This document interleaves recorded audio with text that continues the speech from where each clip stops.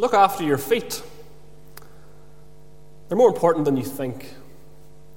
Now, I'd imagine that would be a statement that most foot specialists would give you if they were here tonight. And of course, I'm no foot specialist, know very little about feet.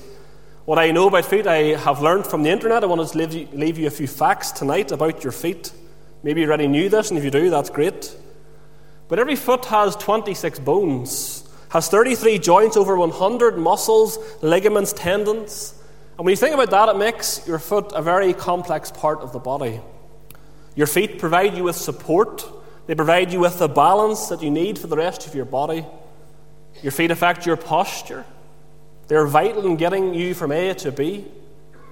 Believe it or not, it's estimated that the average person will walk 100,000 miles in their lifetime. And when you think about all of those things, surely your feet tonight are a very important part of your body. And whilst our feet are useful, they are important, they're also capable of getting us into great danger. And I say that because especially if you were to live tonight in a foreign land such as Cambodia, Southeast Asia, maybe you're thinking tonight, well, why Cambodia? Why have you chosen that place? Well, there's a purpose if you bear with me. See, in that land of Cambodia, it's estimated that there are over 6 million hidden landmines that have been left behind from past conflicts.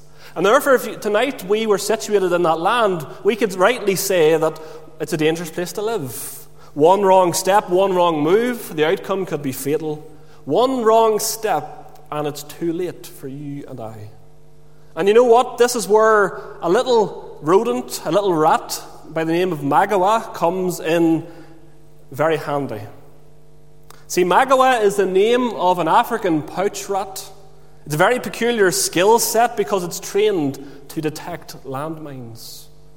And this little rat was born in Tanzania. It underwent 1 year of training and then was deployed to Cambodia to begin its life as a bomb sniffer. And as part of its training, it learned to detect a chemical compound within these explosives.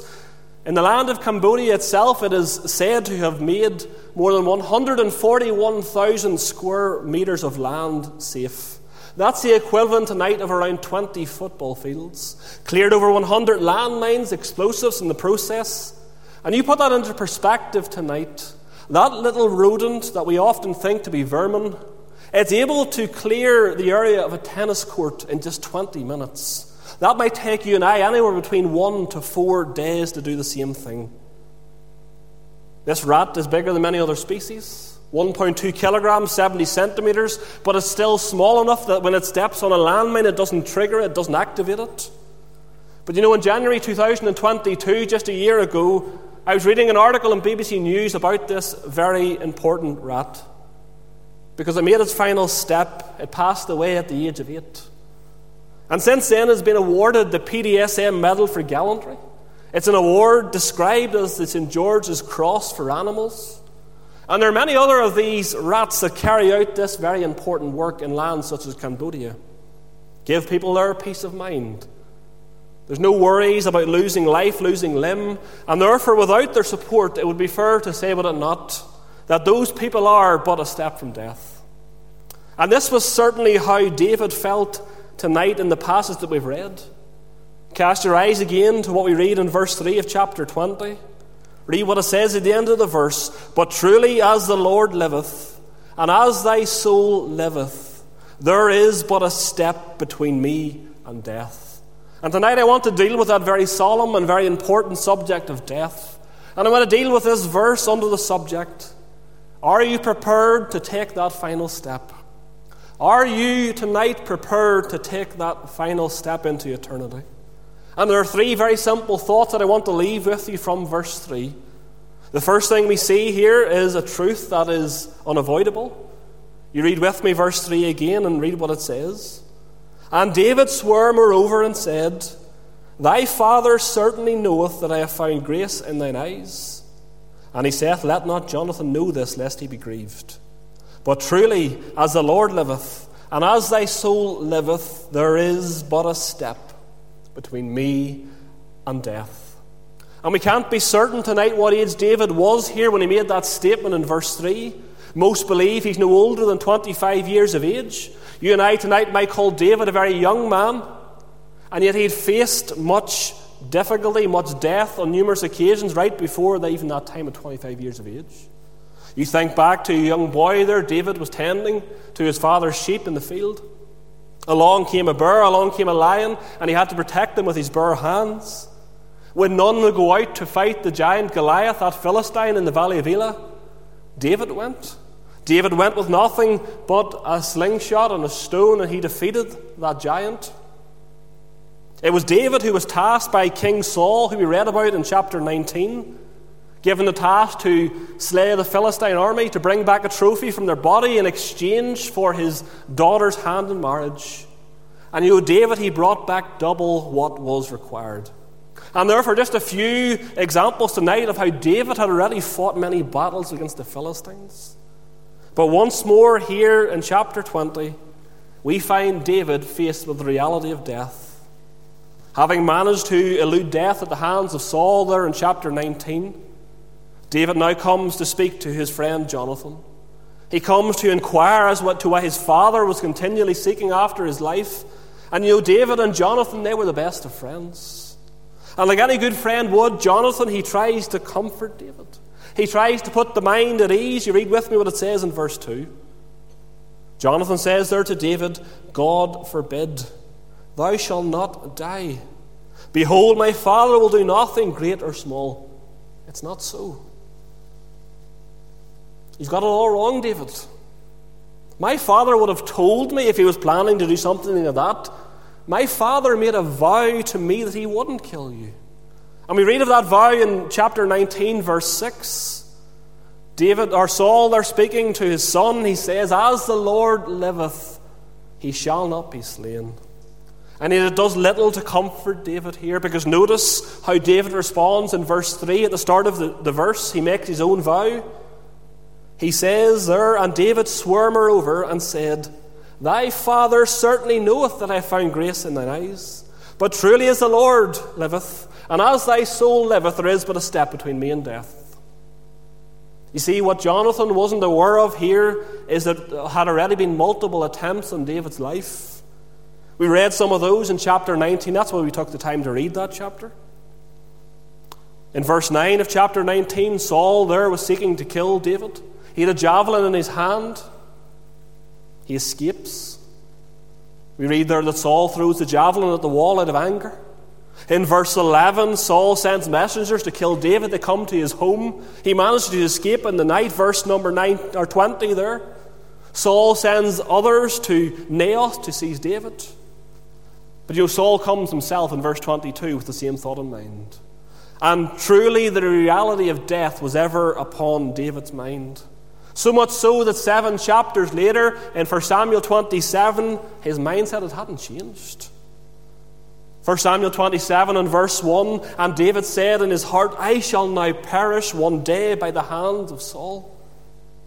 Oh, David, yes, he had complete sovereignty of God. He knew that. He trusted God. He knew that God was in control of everything. But the human nature, the nature that we have, meant that he was still afraid. He still feared for his life. And that thought should encourage you tonight, believer. Yes, you might fear at times. You might fret. You might wonder what's going to happen. Yes, but we trust in God's plan for us. It doesn't mean that we don't become fearful. It's natural. Difficulty comes, danger comes, the unexpected happens. The first thing we do is we ask the Lord why. We're fearful. See, whilst death certainly was a reality for David here, I believe we can take the thought further tonight, because death is a reality that we all face. And we might not find ourselves tonight in circumstances that David faced, but I want to say tonight, truly, everyone here, everyone listening tonight, you and I truly are but a step from death. You think back tonight to the moment that a child comes into this world. What a wonderful experience that is. But as soon as a child is born, as soon as they take their first breath, that aging process commences. And with every step that child takes, with every breath they take, they're heading one step closer to their inevitable death. See, death is as a result of sin. Brings you back to the beginning of man, to Adam and Eve in the Garden of Eden. They ate of the fruit of the tree of the knowledge of good and evil. God had forbidden them to do that. They disobeyed the command of God. They fell into sin. And with that sin brought forth death for all mankind. Every man, woman, and child born into this world is born a sinner. And because of what had happened over 6,000 years ago, mankind needs to be saved from their sin. David here, who are considering, he also wrote many of the Psalms in the Bible. Some say 73, some say 75. And in Psalm 49 and verse 8, David here, he speaks about death. He speaks about the reality of it, because he says, "What man is he that liveth and shall not see death?" See, very clearly this verse is teaching us that all men will die. And David is stating that as certain as a person is alive, it's also as certain they will meet their appointed death someday. And it doesn't matter tonight whether you're strong, whether you're weak or rich or poor tonight, young or old, male or female, the Bible tells us all have sinned. And all have that appointment with death because of sin. It tells us in Hebrews chapter 9:27, "And as it is appointed unto men once to die, but after this the judgment." See, whilst death is a reality we all will face one day, in Hebrews 9:27 it reminds us that it is a one-time thing. See, once a person dies, there's no going back, there's no second chances, there's no getting right with God after death, because once you die, that person, we read, is judged. Paul reminds us in 2 Corinthians 5 and 10 that death, that judgment will be universal. It says, "Therefore we must all appear before the judgment seat of Christ, that every one may receive the things done in his body according to that he hath done, whether it be good or whether it be bad." And what does this verse teach the believer here tonight? Well, it isn't teaching that Christians will be under condemnation. That will contradict the statement of Paul, Romans chapter 8 and 1. That verse says, "There is therefore now no condemnation to them which are in Christ Jesus."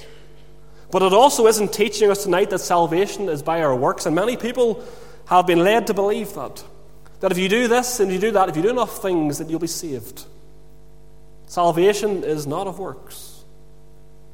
But what Paul is saying is that our actions have consequences. And believers will be rewarded according to what they have done in this life. And yet, what is this verse teaching the unbeliever tonight? You tonight without Christ? Well, it should be a warning to you. It should be the gravest of warning, because Paul says to appear at the judgment seat of Christ in your sin, it means that you will be condemned eternally to hell to pay for that sin. Considering the subject, preparing to make that final step. In verse 3, we see here a truth that is unavoidable. But the verse also teaches us that this step between you and death, it's going to be taken at a time that is uncertain. Read again those final words of verse 3 with me. Very plainly, very clearly it says, "There is but a step. A single step between me and death." And you think back to those many attempts we read about on David's life.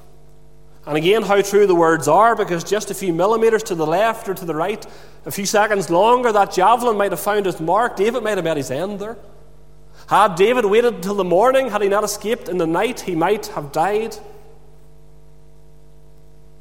Whilst death is certain, whilst it is a fact that each and every one of us will take that final step one day, it also is uncertain.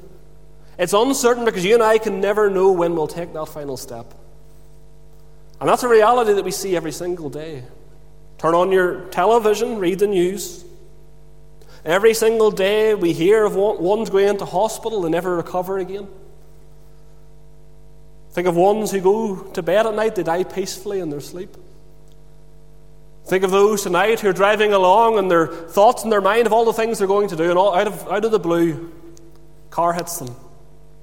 Gone from this scene of time, they've taken that final step. And King Solomon, he knew the reality of this. Solomon, he was the wisest man that we read of in the Bible, bar Jesus Christ. He wrote the book of Ecclesiastes. In Ecclesiastes 9 and 12, he said, "For man also knoweth not his time. when it falleth suddenly upon them. Patriarch Job also knew this to be a reality. In Job 34:20, he said, in a moment, a single moment they shall die.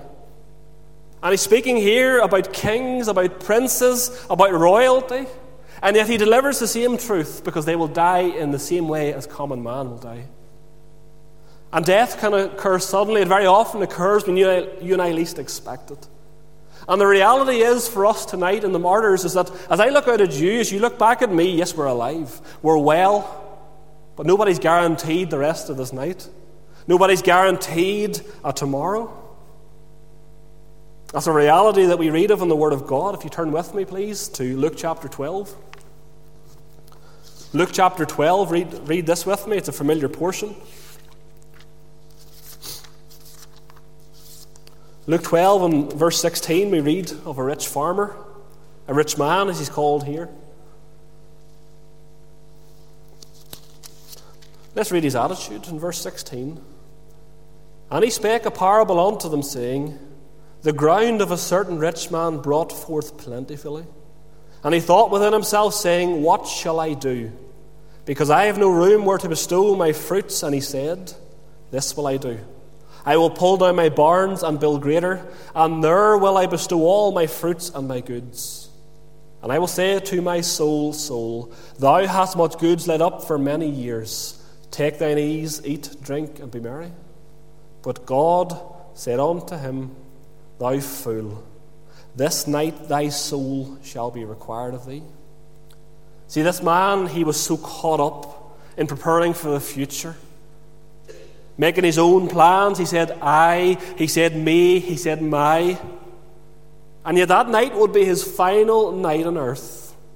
And the sad reality is, as we read that account, he hadn't prepared to take that final step because he hadn't made preparation for his soul. His eternal soul, his never-dying soul. Made all bodily preparation, made himself comfortable in this life, but he hadn't done the one thing that is most important, and that is ensuring that your soul is right with the Lord. Ensuring that when you die, you're going to go to heaven. Such passages tonight do not highlight how fragile our lives are, how uncertain our futures are. And again, the Bible uses very descriptive language to describe those things. In 1 Chronicles chapter 29 and 15, life is compared to a shadow. You think of a shadow, the sun comes and the shadow's gone. James 4 and 14 is a vapor. It's here 1 minute, it's gone the next. In Psalm 39 and 5, it's likened to a handbreadth. You think of your hand tonight, how small it is. It's gone like that. And therefore, what should the response tonight firstly be for the Christian in the light of such uncertainty? Well, it should remind us that, yes, death will catch us by surprise, but it doesn't catch the Lord by surprise. God's in control of everything. Every person will die at that time appointed by the Lord. And again, you think of that man, Job, in the Old Testament. Yes, he suffered much hardship, much sorrow. Think even of the death of his children, but he was comforted by that thought. Job chapter 1 and 21, he says, naked came I out of my mother's womb, and naked shall I return thither. The Lord gave, and the Lord hath taken away. Blessed be the name of the Lord. You see, Job was comforted by the knowledge that the same God who had given Job children was the same God who had taken them to glory with him in death. Oh, such uncertainty tonight should also cause the Christian to rely more upon the Lord for everything. It should cause the Christian to live with eternity in view. It should cause us to work for the Lord whilst we have the ability to do it. What is it that Christ said in John 9 and 4? He said, I must work the works of him that sent me. While it is day, the night cometh when no man can work. And the night there's a reference to death. We have a great privilege tonight, us who are saved, of being able to share the good news of the gospel that Jesus Christ saves. And we should take that opportunity every single time we meet someone who knows not Christ as their Saviour. We should warn them of the hell that awaits them without Christ. And yet, what if you here tonight and you don't have Christ, and it's good that you're here, it's wonderful you've come tonight. What should this uncertainty of death cause you to do tonight? Well, I would hope and I would pray that it would make you realize you need to make preparation for that day, for that final step. And I want to tell you that preparation is the most urgent thing that you can have tonight.